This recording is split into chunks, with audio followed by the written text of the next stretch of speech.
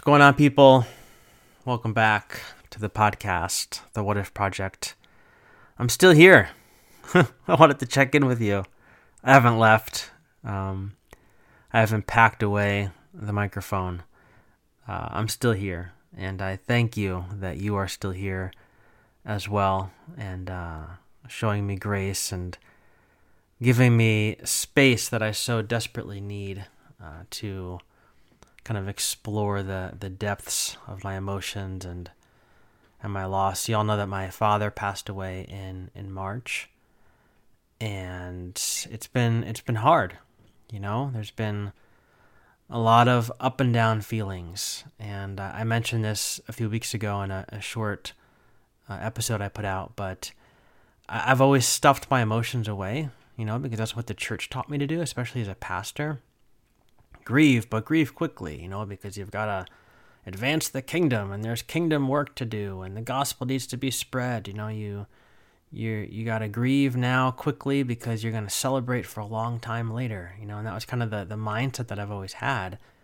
And so whenever I would experience some kind of loss, I would grieve it quick, but then stuff it away and move on with my life. And I felt like this needed to be done differently. I need to change the way that I grieve, really deconstruct my approach to grief. And so I've really tried to give myself some space, and y'all have been very supportive in that, and I can't thank you enough.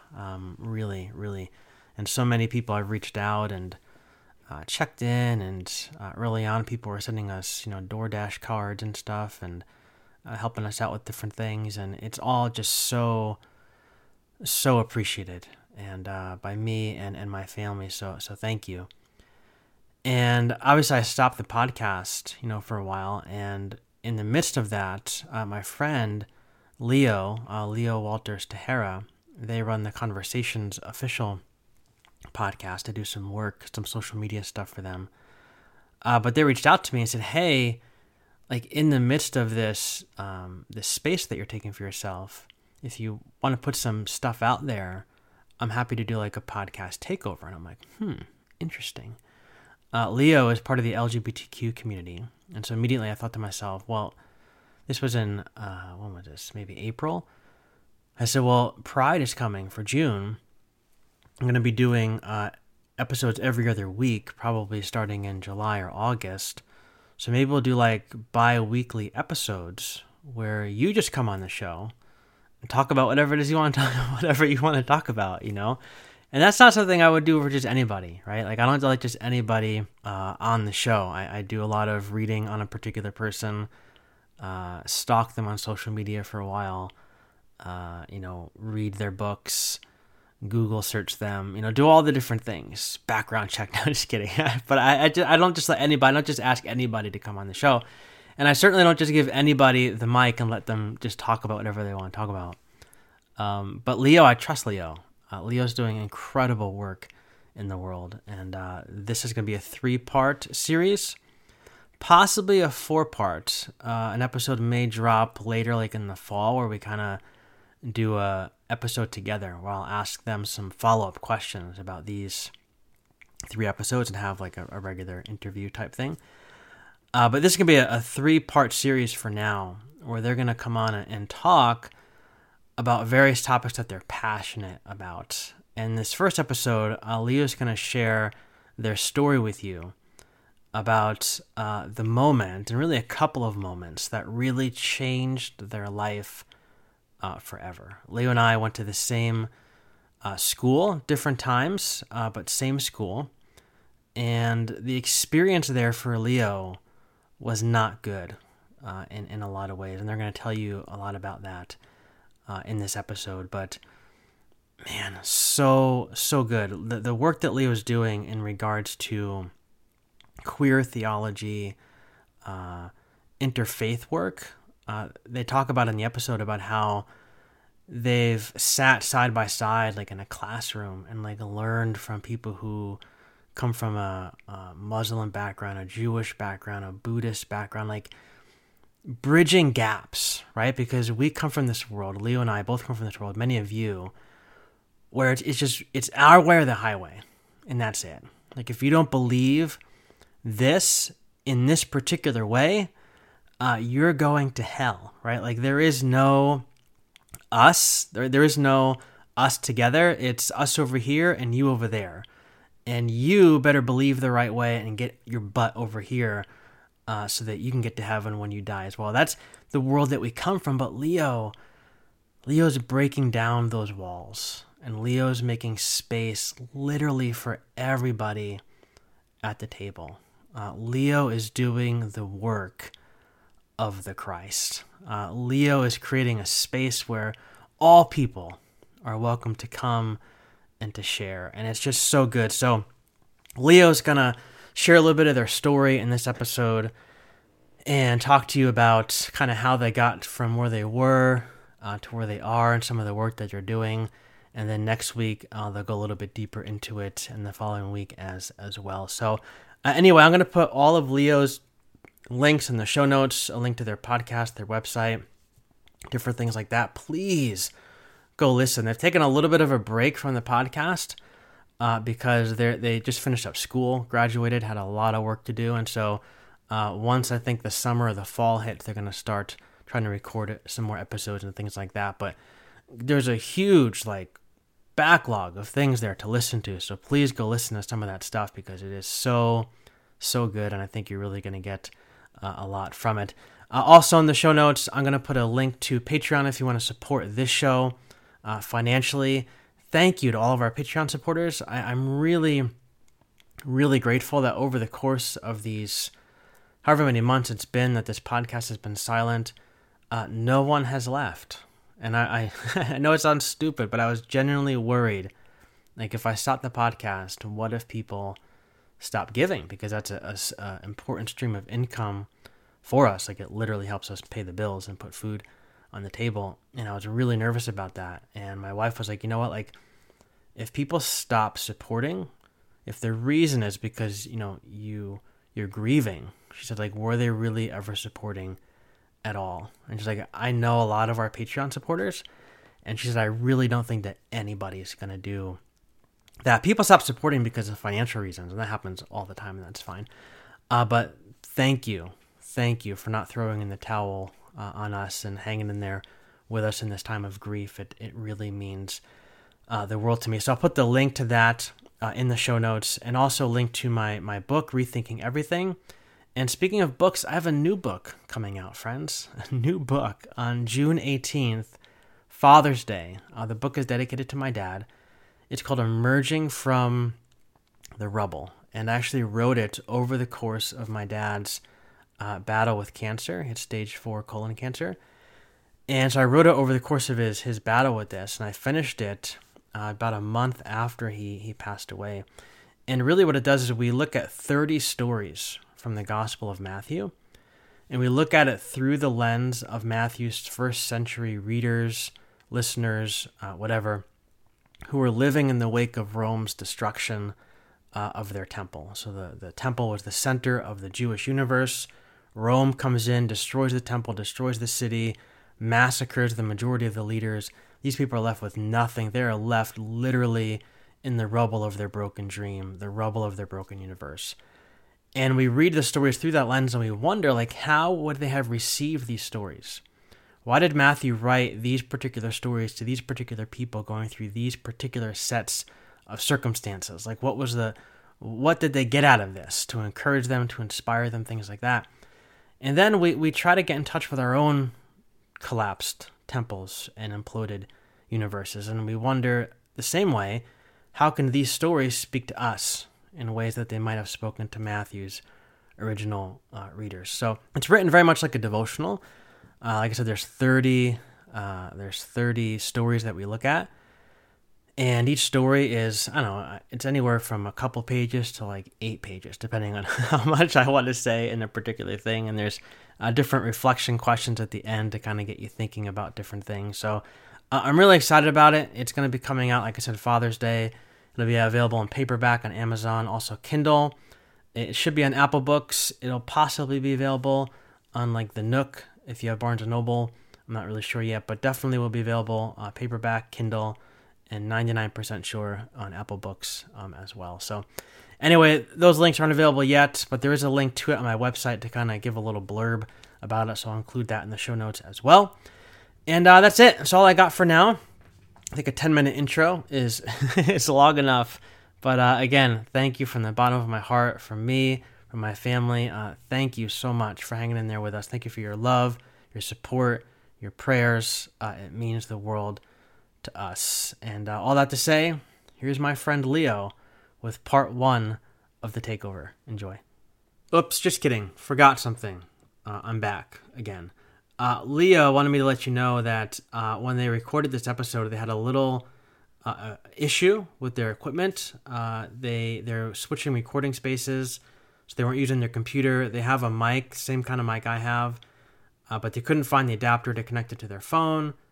Plus, they were battling a cold, I think, and some asthma as well, allergies, all the different things. It's life. Life is happening. So I told Leo, I was like, Leo, I don't really care. Like maybe a month, maybe like a year ago I would have cared, but like this season of life is teaching me to just roll with the punches. And so whatever you got to do to record it, do it. And if you want to wait to record it, wait till another time. It doesn't matter to me. But they did it on their phone, and they sent me a video, and I just kind of ripped the audio from the video and put it in here. So anyway, they wanted me to let you know that the quality is not the best in the audio, but you can hear it loud and clear. The message is there. And yes, so now, all that to say, here's my friend Leo with part 1 of The Takeover. Enjoy. I've been busy searching for you, yeah. Trying to figure out if it's true. Don't think that I've been played by a fool, yeah. Just mind, don't play by the rules. I'm gonna make sure that I play my cards right. Intuition gave me signs that everything is alright. Alright. Contemplating on my moves, I'm in a fight. Under pressure, feel the walls are moving and it's getting tight. The shuffle getting real. I hope it lives on something good. I'm all in for the kill. Sometimes it's getting kinda scary. I'm here for the thrill. Decisions on top of decisions, like I chose a pill. The bottle getting kinda empty. Temptations made its presence in the air. It's kinda tempting. Shortcuts after question, but it got on my attention. And I forgot, but did I mention? Looks like I won the game, made my decision. I listen. Hey friends, how are you? For those of you who don't know me from Glenn's introduction already, I thought I'd take a chance to let you know a little bit about who I am. My name is Leo Walters Tahara. I'm a non-binary person of trans-masculine experience who was assigned female at birth. If you're not queer, that probably seems like a lot of words to say to describe yourself. So I figured I'd give you guys a chance to get to know me a little bit more and kind of figure out what that means. So let's break those down a little bit. First of all, my gender, being non-binary, means that I don't identify as male or female. And that's something that you'll hear about a little bit more as I tell you my story. I am kind of both and neither and all at the same time. And that's something that I've just really had to come to terms with on my own. And it took me quite some time. But so that's what non-binary means. Trans-masc and assigned female at birth means that when I was born, the doctors looked at my anatomy and decided that I was a female and that I was going to act in a feminine way, because in America, we kind of connect those things, even though they're not necessarily innately connected. So I was pronounced to be female at birth, but I have decided and enacted a plan with my medical providers that help me feel a little bit more at home in my own body.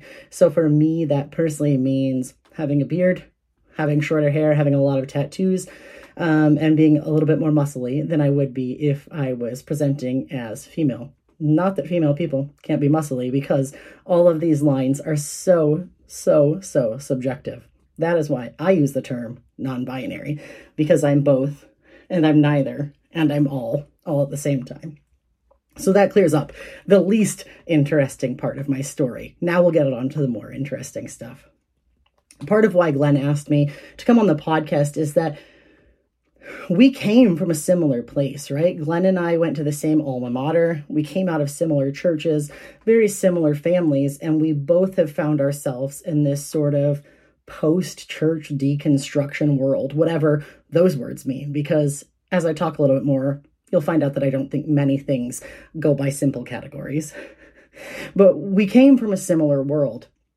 And we ended up in similar places despite wildly different paths. And so I decided that when Glenn needed a break, I would hop on for him. So on to my actual life story. I was a pastor's kid through and through. I was essentially born into a church nursery and spent most of my life in church from that point on. I grew up with this identity as a pastor's kid, and I took it super seriously. I not only was there every time the doors were open, but I was there to open the doors. I was the poster child for pastors' kids. My brother likes to joke that basically like I have to be the best at everything. And so I had to be the best pastor's kid. And he was always trying to live up to me. But for me, what that meant is that I was incredibly involved in church. If there was Kool-Aid to be drank, I was double fisting it, and let that metaphor carry you where it will. But I really found a source of identity in the world of evangelical Christianity. So much so that from the time I was 5, I really understood myself as a person who was called to be a pastor. Slightly confusing as a person who was also assigned female at birth in a denomination that doesn't ordain women. But once again, we'll get to that. So from the time I was 5, I understood myself as called to be a pastor. I spent all of my teenage years working towards that end. I led Bible studies. I started small groups. I help sort of plant churches and different ministries in small town America where I lived. And wherever my family moved, I enacted that sort of same practicality, right? My dad had to move around a lot because of his pastoral role. The denomination that we're in doesn't have a great structure for taking care of their young pastors. And so we moved about every 2 years. And so I found myself with this chance to relearn who I was, every essentially 2 years of my life. And I kept digging into that evangelical Christianity as my identity. When it came time to graduate, I said, you know what, this is the next step for me. The next step for me is to go to college to be a pastor. And so I started out on that journey. In 2005 is when I graduated from high school, and I went and did my first year at a local college so that I didn't have to spend quite as much money. And my plan was always to transfer to the school that I ended up getting my undergraduate degree from, which shall remain unnamed, because you'll see more later in the story why I'm keeping that name under wraps. But so I spent my first year at a local college, and my first day of my first year of college, I met someone who was on the soccer team, and she was like, you know what, we need a goalie. And I was like, listen, I play goalie. I've played soccer my whole life. I didn't think I was going to get a chance to play in college, but I would love to. And, she said, well, come to practice. And so I went to soccer practice and had a great time. And immediately after soccer practice, my first practice, basically, one of my teammates came up to me and they came out to me. And they said, I needed to tell someone. I decided to tell you that I'm gay.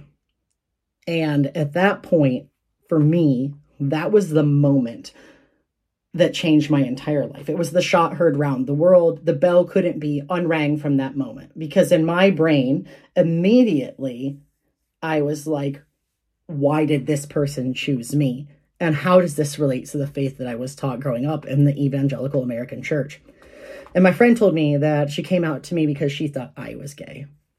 And that, my friends, is how the rest of my life started.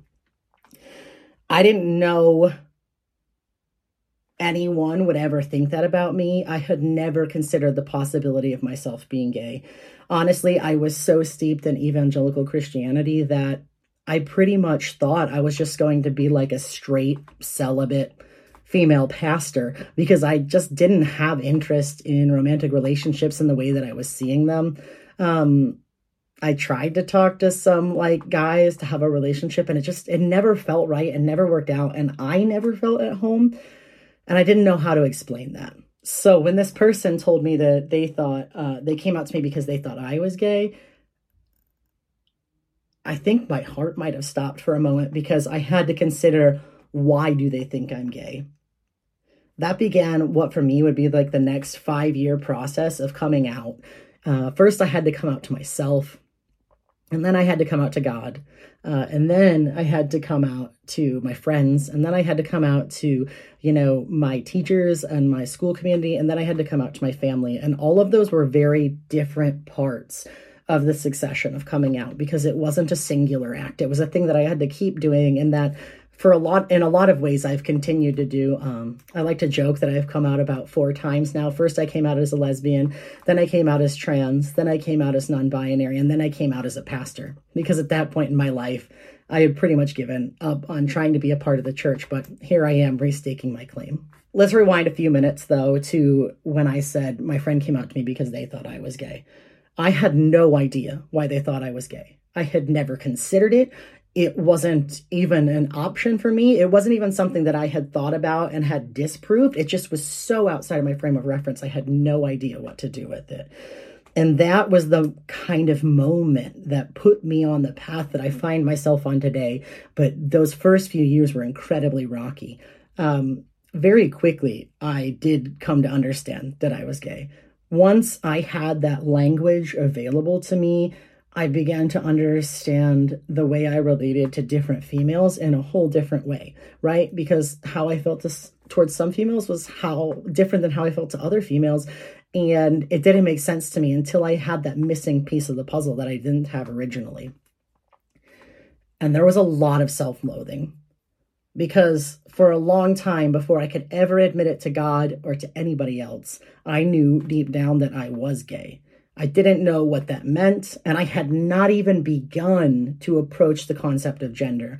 But I just knew that as far as attraction went, I was attracted to women, undeniably.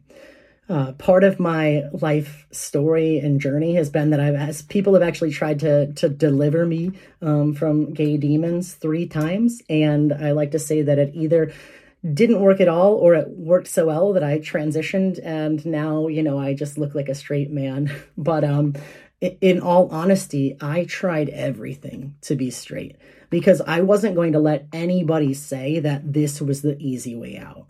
There is no amount of stubborn that is that stubborn, right? There is no one who is stubborn enough to just come out despite the personal safety costs, despite the social stigmas, despite the church reaction, despite potential, estrangement from your families. No one is stubborn enough to just choose that if it was the easy way out. And so I tried everything possible to not be gay.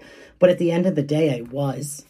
After one of the times that people tried to pray for me so that I would be delivered from this spirit of homosexuality, I remember going to the mall with my friend to pick up her paycheck. And I was just standing outside her store, just waiting for her to get her check. And all of a sudden, a very beautiful woman walked in front of me. And my head kind of followed, and I just looked at her as she walked past. And in that instant, I knew there had been no precognition. There had been no thought. I didn't choose to look at that person. I was just attracted to them. And at that moment, I really knew that there was no choice for me. This just was part of who I am.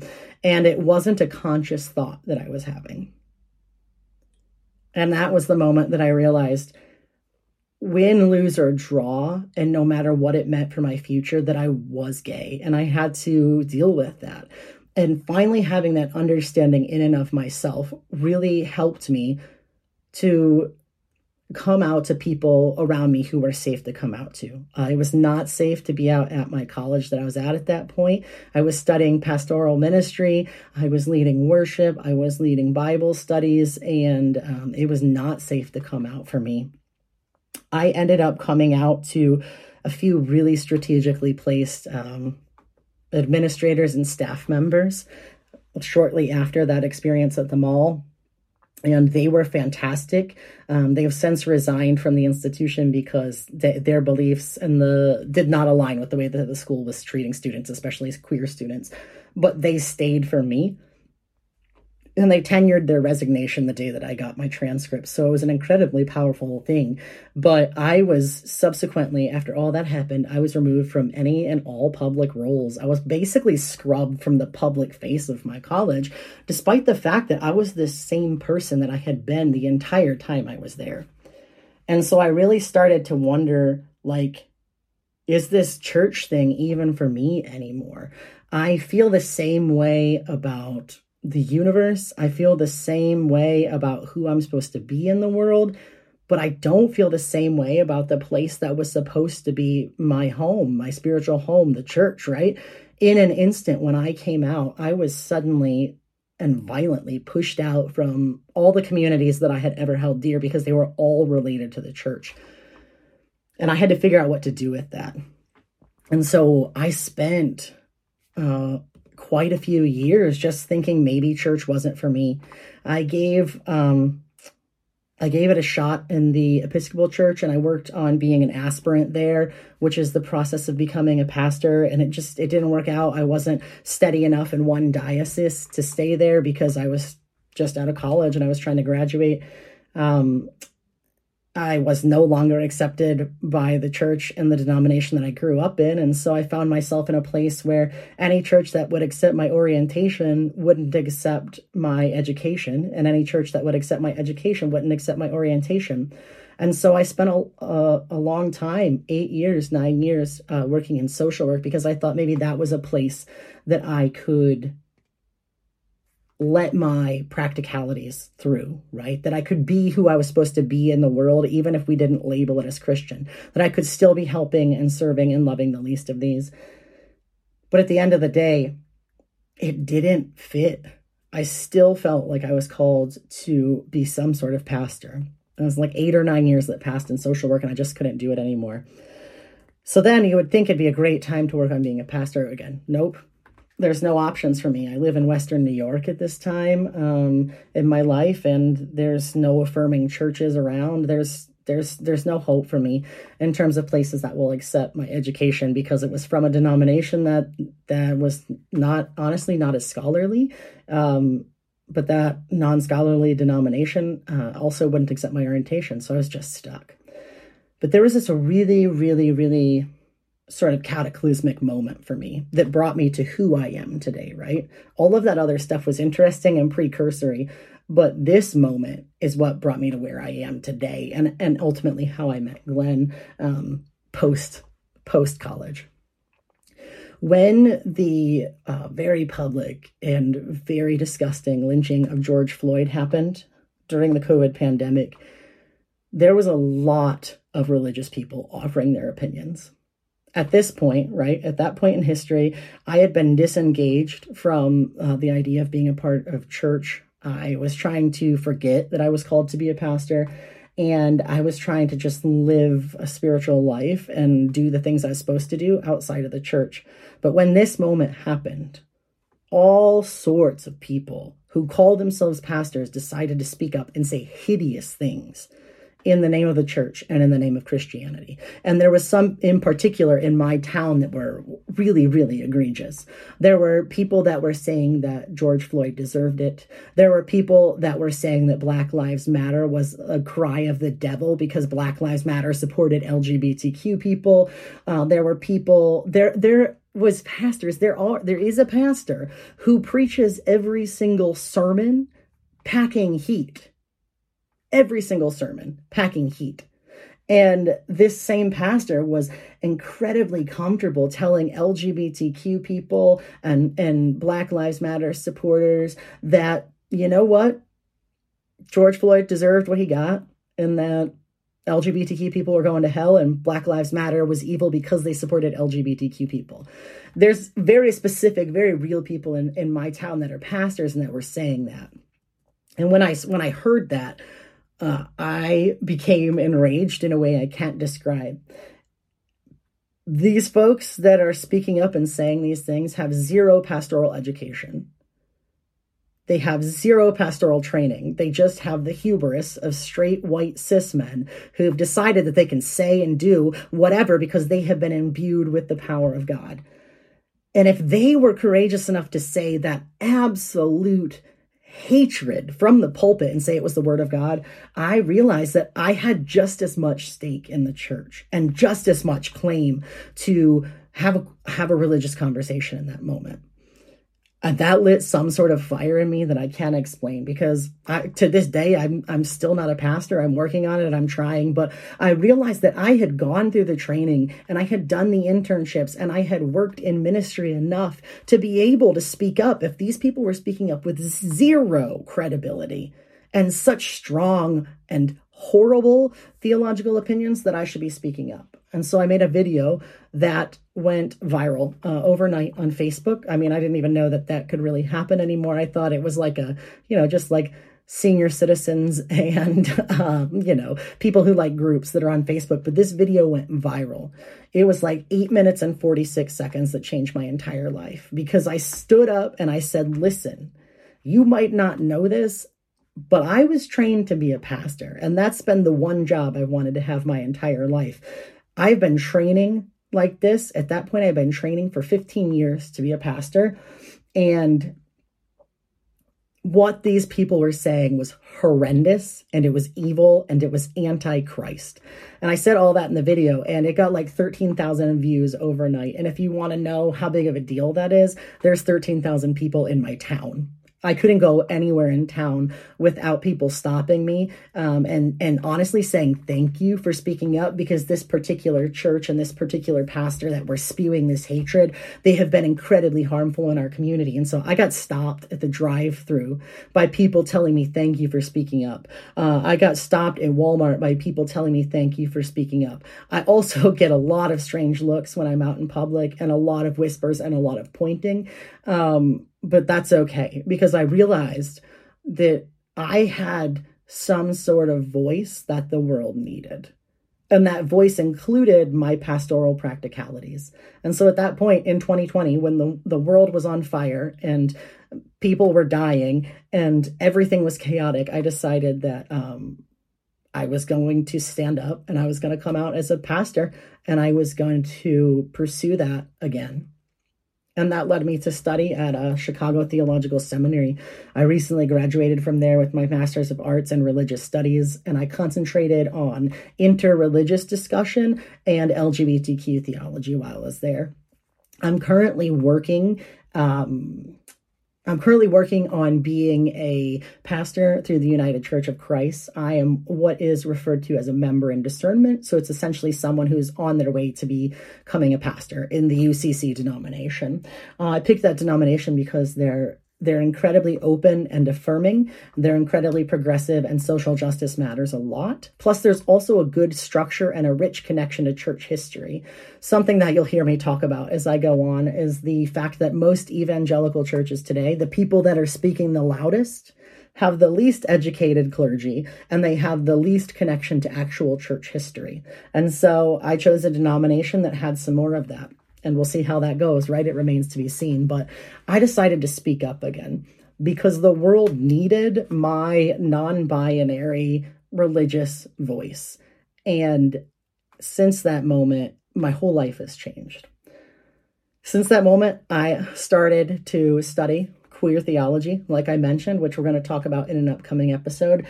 And I also just recently finished a pretty major research project on the history of the interaction of theology and scientific discovery in America. And in that paper, I talk about how the Kinsey study on human sexuality affected American theology. Alfred Kinsey was the first scientist to study and quantify homosexuality on a large scale. And the church responded to that. And it's not all hateful, like people would have you say. So those are going to be coming up in 2 upcoming episodes. But for me, I just wanted to let you know, if you're out there and if you're listening, that just because you are queer, it doesn't mean that you cannot participate in a faith community. Just because you're queer, it doesn't invalidate your voice and it doesn't invalidate your story. And when I say queer, I use that word specifically because labels that we held on to for so long to define us are no longer effective in the world. I am a person who was assigned female at birth. I have a beard, and yet 9 times out of 10, internally, I feel more feminine than I do masculine. But I'm not willing to limit myself to make someone else comfortable. And I think that extends to spirituality. That is why queer theology is a thing, because theology, if we are talking about divinity, we cannot contain it in nice, neat little binary boxes. The universe is happening all around us. Divinity is all around us and in us and through us. And I think that for me as a queer person, and as a person who's called to be a pastor, there are no lines and there are no boundaries. We are all one, and we are all called to serve and to love and to help. And for me, that's what queer theology is, and that's what being queer means. Being queer means outside of categorization, right? And my faith is as queer as I am because it defies categorization. I have studied alongside Jews. I have studied alongside Muslims. I have studied alongside Buddhists and pagans at school. And I've learned so much more than I ever did when I was siloed within the world of evangelical Christianity. And I've felt the Spirit move in so many ways that I never thought were possible. And I'm using the word the Spirit there very specifically, even though it's not a word I tend to use anymore. I find myself to be a little bit of a translator, a person who can translate Christianity and modernity together and have a conversation about religion in a new and a different way. But I believe that theology is queer, and I believe that the Bible is deeply queer. Jesus is queer, right? Jesus is not one or the other. Jesus is both and all at the same time, right? Divine and human and here and there and, everywhere. The Bible is queer. It's a book it's a book of books written by men from all different genres, right? All different places in history. And this book is talking about like this idea of divinity and theology and, ancient practice and history. These things are all queer. It is all of these things and more. And they're all coming to bear on us when we read the Bible or when we participate in spiritual community. And that's why I say that I think queer theology is something that is deeply informative for me. And when I say that, let me be clear. My queerness is informed by my theology, and my theology is informed by my queerness. And I think that that is a rich and a beautiful thing. And that's what I bring to the religious conversation and to the world of spirituality and pastoring. And if you're queer and you felt pushed out or on the outs, or like you couldn't find a place you fit in, there is a place for you. Glenn is creating that space with the What If Project. I'm working on creating that space through my project Conversations, which is currently a podcast and hopefully will be an in-person spiritual community shortly. But you belong, right? It's just that for a long time, a lot of people were very invested in keeping us separate and keeping us hating each other and keeping us isolated and keeping us divided with the binary. But the world is not binary. Theology is not binary. Spirituality is not binary. And you don't have to fit in small boxes that were made by someone else. You get to be who you are and experience the world with all of your wholeness. I don't quote the Bible as much as I used to, but there's one verse that I would like to share with you guys as I wrap up today. And it's a verse in Proverbs. And the verse says, "Above all else, guard your heart, for it is the wellspring of life." When I was younger, growing up in the evangelical church, I heard so many sermons about dating and purity. I grew up smack dab in the middle of purity culture. I had a purity ring. I had a purity pledge card, the whole deal. Turns out I was really able to remain pure because I was not interested in men. Wow. But I grew up in the middle of that. And so I heard so many sermons where people talked about, above all else, guard your heart, for it is the wellspring of life. You got to keep your heart pure. You got to watch out for when you're dating. You got to this, that, or the other. But I think there's an entirely different way to look at that verse. And it's completely queer because it's out of category. It defies this sort of categorization that we've put it in. What if that verse was telling us that God made us? We are inspired by the divine and made of the stuff of divinity, right? We are created to be this unique and whole person. And from the moment that we're born, The world tries to contain us and tries to categorize us and tries to box us in. But what if we were to guard our heart, to guard who we were made to be above all else? How deeply could we live if we lived from a place of understanding that who we are is valuable and holy and needed?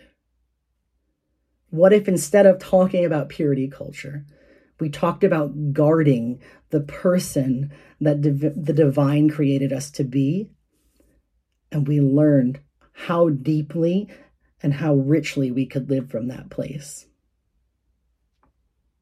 Chew on that for a little bit.